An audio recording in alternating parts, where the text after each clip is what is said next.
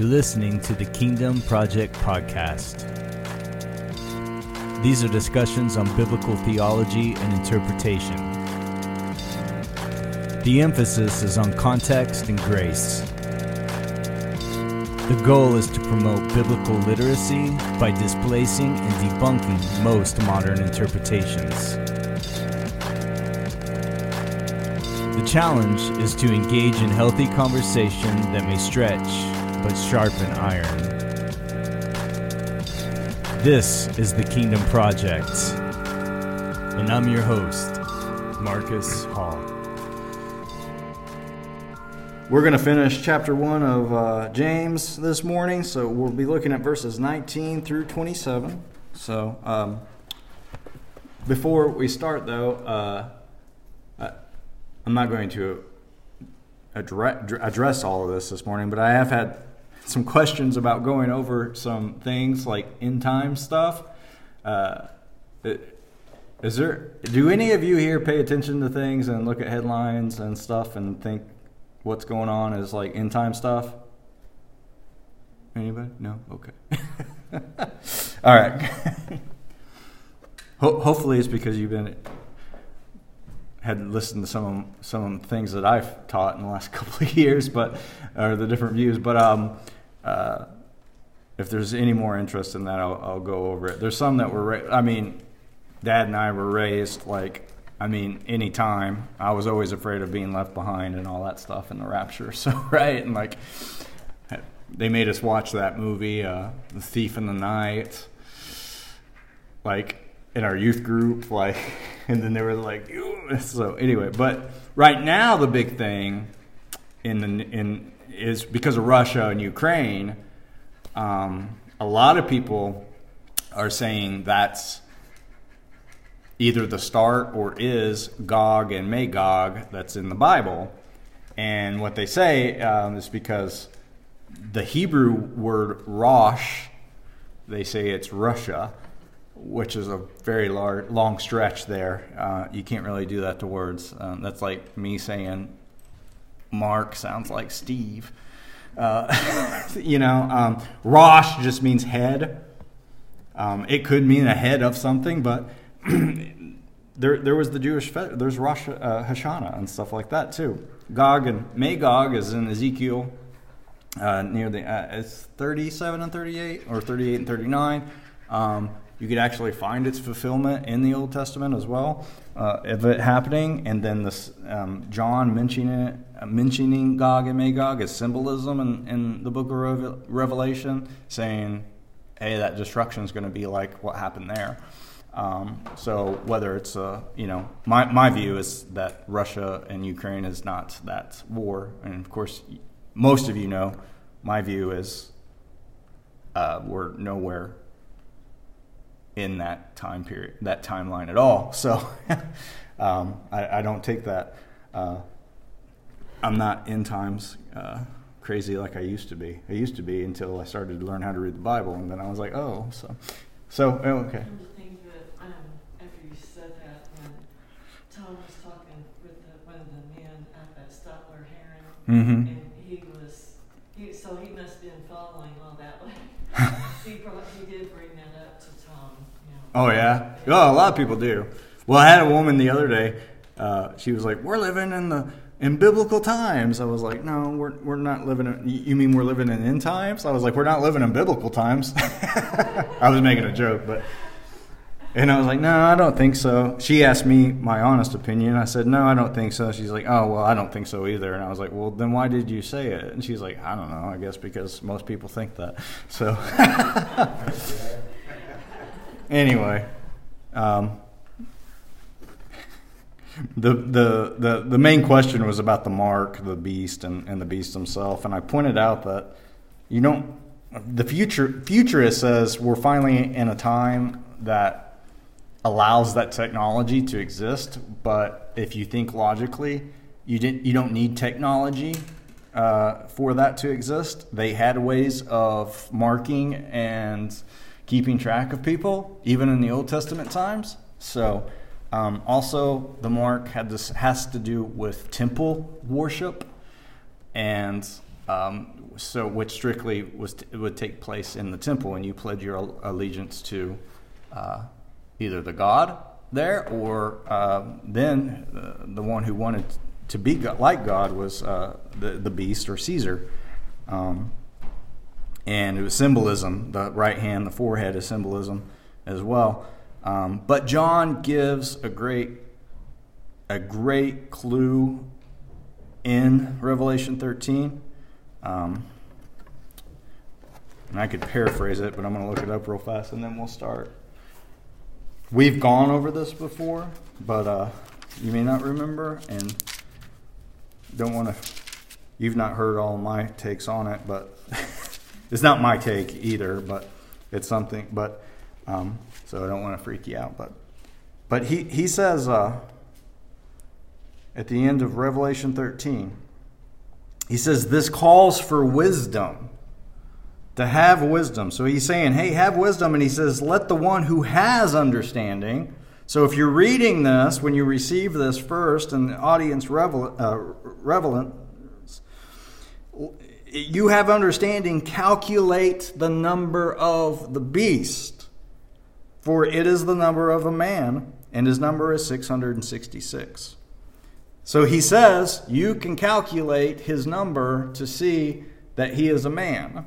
It's a Hebraic equation, and you would take the Hebrew alphabet and count 600 and then 66, and it spells out Neron Kaiser, which was Nero Caesar at that time. And historically, if you watch a documentary on Nero, his nickname was the Beast. Coincidence? Is it a hill I'm willing to die on? No. But I don't think we need to get tied up in all the craziness sometimes that takes place when it comes to the end. I don't know why the hype is there anyway, because most people who believe the end is coming believe they're going to be raptured out before anything bad happens in the first place. So it's just like, why are you so obsessed with it? You won't even be here. Why are you scared? Or why are you freaked out? So, but yeah. So there's a little tidbit on that. Anyway, going from there, we'll go and finish chapter 1 of James. And so far in this letter, we've been given an examination of trials. We've seen where wisdom comes from, to gain a better footing, if you will, to withstand and to continue through all these things that happen in our life, it's God's word, going to Him in prayer and faith. And this also results in a maturing of us in spiritually. And if you have a maturing spiritually, that's only natural that it's just going to show in your actions and your reactions in your life. We also saw last week that most things concerning sin are a result of our inner workings, that lust, and it was giving birth to sin.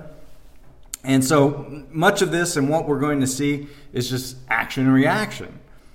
And so we've all heard the sayings, we've all said it ourselves too, that like before you speak, listen, right? Speak less. Think before you talk. Be slow to anger, right? We hear these things, we say them, and it's all for good reason. The thing is, and this I'm including myself, I don't know how often we actually practice that, right? So, it's basically, he's going to be like, hey, walk the walk, talk the talk here, okay? So 19 through 20, it says, know this, my beloved brothers. Let every person be quick to hear, okay? Quick to hear, slow to speak, slow to anger. For the anger of man does not produce the righteousness of God. Therefore put away all filthiness and rampant wickedness, and receive with meekness the implanted word, which is able to save your souls. The verses we looked at last week dealt with temptation, okay? And then it dealt with the goodness of God. So in light of that, you take that in context. We must take special care then to be slow to anger, he says. Because it does not accomplish the righteousness of God. So when he says know this, when he starts in verse 19, there's different translations. It can also be so then, or this you know. And the point is that the way he says this is people know, like the people he was writing to know. We should know that we should be quick to hear, slow to speak, slow to anger, right? But he's still inspired to pen these words and to let them know, to remind them again and make it a point that this is something that should be practiced. So when James says to be quick to hear, he's talking about being quick to receive God's word and receive that in a way like that's today. It's by hearing, right?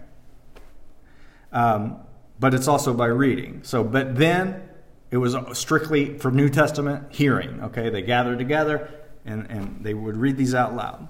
But listening to God's word was to take the place of much speaking. I wouldn't say speaking in general, but it's to take the place of speaking in anger. And the anger here is an anger that one feels and experiences in these trials he's been talking about, and what we have seen. And the producing the righteousness of God is the whole point of going through the trial, right? The joy that awaits you, right? Count it all joy. Therefore, we should be quick to hear or read, in whichever manner, to receive God's word. But we need to make a point to be slow to speak.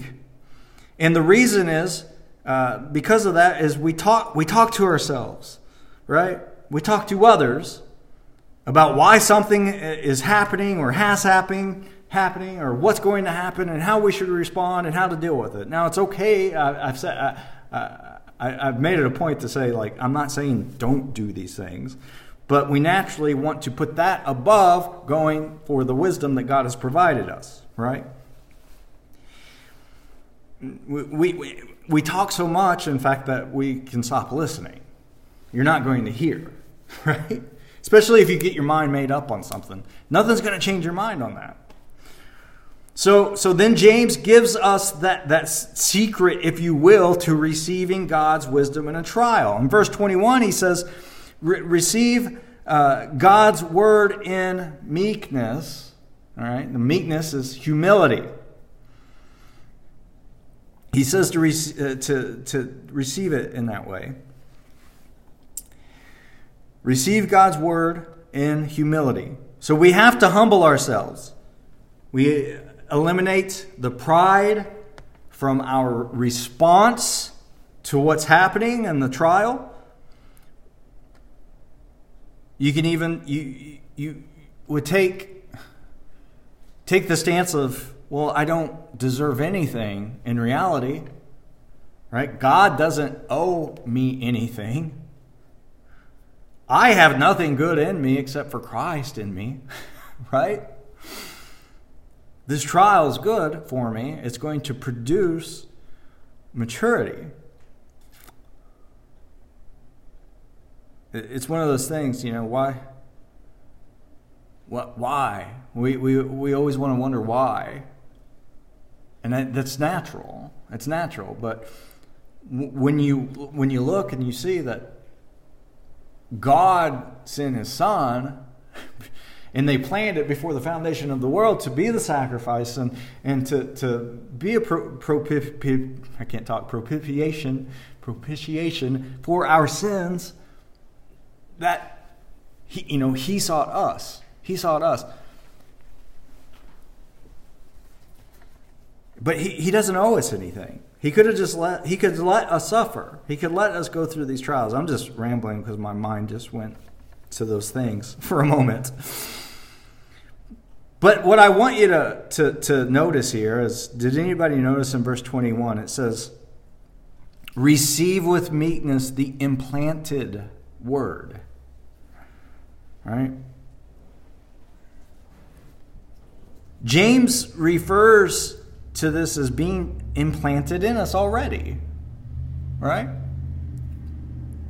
It's something that's already been granted to us. He says the word of God is implanted in you, which is the word that saves. God's word is the way we are saved, and the word is also how a person who lives in us. It's Christ in us. It's the Holy Spirit, and we receive that word when we turn to it, when we seek His counsel over our own voice, over our own emotions. Then we start to understand our circumstances from a different perspective, right? I don't know if we can ever understand them from His perspective. I doubt that. But we get a better understanding of it when we seek His counsel. The catch, though, if you will, is that once we have done that, we are to act upon it, right?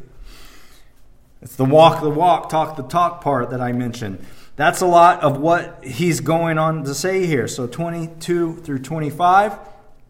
But be doers of the word and not hearers only, deceiving yourselves. For if anyone is a hearer of the word and not a doer, he is like a man who looks intently at his natural face in a mirror.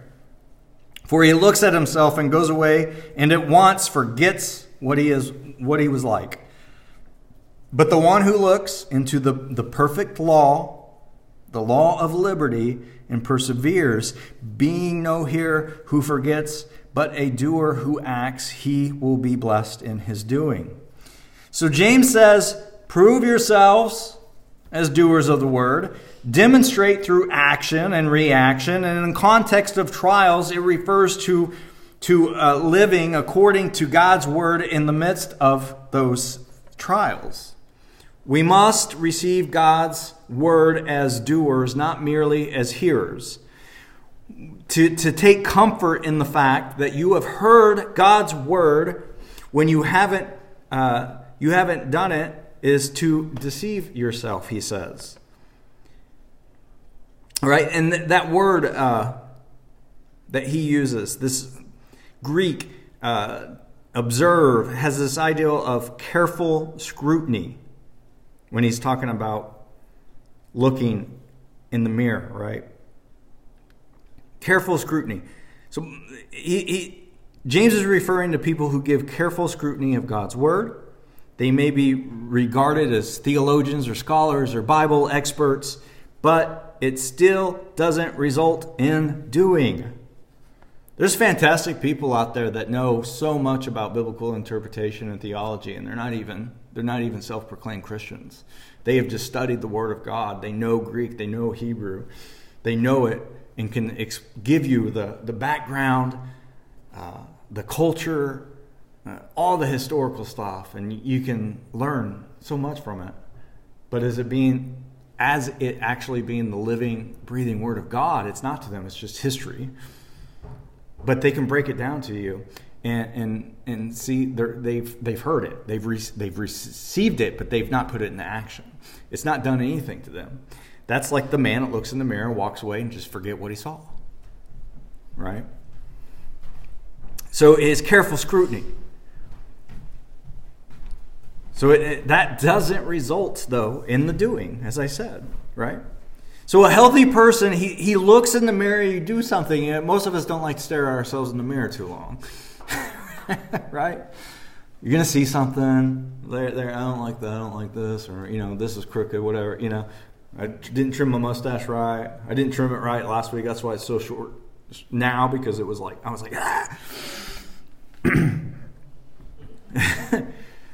We look into it, we do something, right? You're looking into it to fix something, to do your hair, whatever. You're not admiring your image most of the time. I hope you guys aren't that into yourselves. Right? You okay? But even so, a healthy Christian looks into God's word to do something about it, to do something with it, not to just store up facts that he's never going to use. So if we look into the mirror of God's word, we need to come with this honest heart that's ready to learn something about ourselves, because you will learn about yourself. And if we learn something, from that self-examination or inspection, then you have to put it in action, right? I've said many times, if there's something you think or you believe and you start getting into the Word and you're like, man, that doesn't line up, well, then you have to get rid of what you think and believe and align it with the Word of God. And it can be hard sometimes. But James says to look in to that mirror, the mirror of God's Word, which is the perfect law of liberty, he says. That word look means to actually stoop down. Stoop down to inspect, to get a better look, to study intently. So we're looking at this entire truth of Scripture. In the law of liberty, which is not the law of Moses, it's the entirety of God's Word. It's the full measure of God's revelation that brings freedom and it brings grace. And it's a power to face your trials successfully. So you have to remember that the original audience here, James's audience, they were Jews who had recently come to faith and learned they were no longer compelled to keep that entire law of Moses, right? All 613. Because in the new covenant, God reveals to us law, but it's this law of liberty. It's written on our transformed hearts, and it's by the Spirit of God. So all that had raised a problem for some who now wondered if they had any obligation to do anything in response to their faith. They were still willing to hear God's word, but they had come to think that the only proper response was to keep Mosaic law. But if the law was no longer requirement, then what do? James says you stoop down, you inspect it, you study it, learn God's word intently. You stare into that perfect word, you abide by it. And such a man then is blessed in what he does when he's a doer.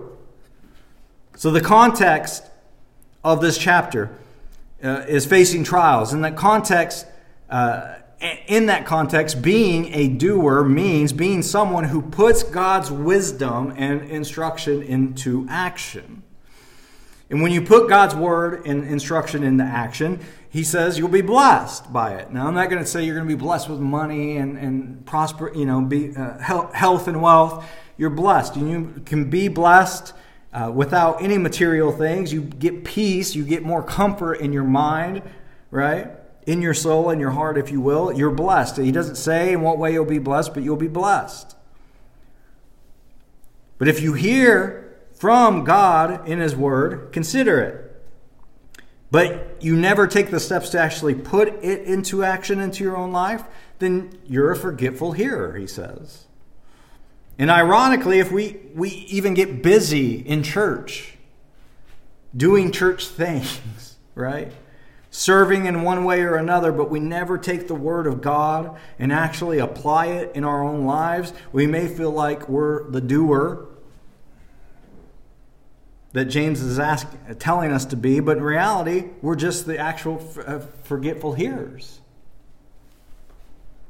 So we're still the one who looks at ourselves, and instead of hearing and taking steps to adjust our life to Christ, we're distracting ourselves by works at religion and at doing Christian things, right? Instead of being a Christian. There's plenty of people in the church who aren't Christians. And they would look like they're doers of the word. 26 and 27, this is it. If anyone thinks he is religious and does not bridle his tongue but deceives his heart, this person's religion is worthless. Religion that is pure and undefiled before God the Father is this: to visit orphans and widows in their affliction and to keep oneself unstained from the world.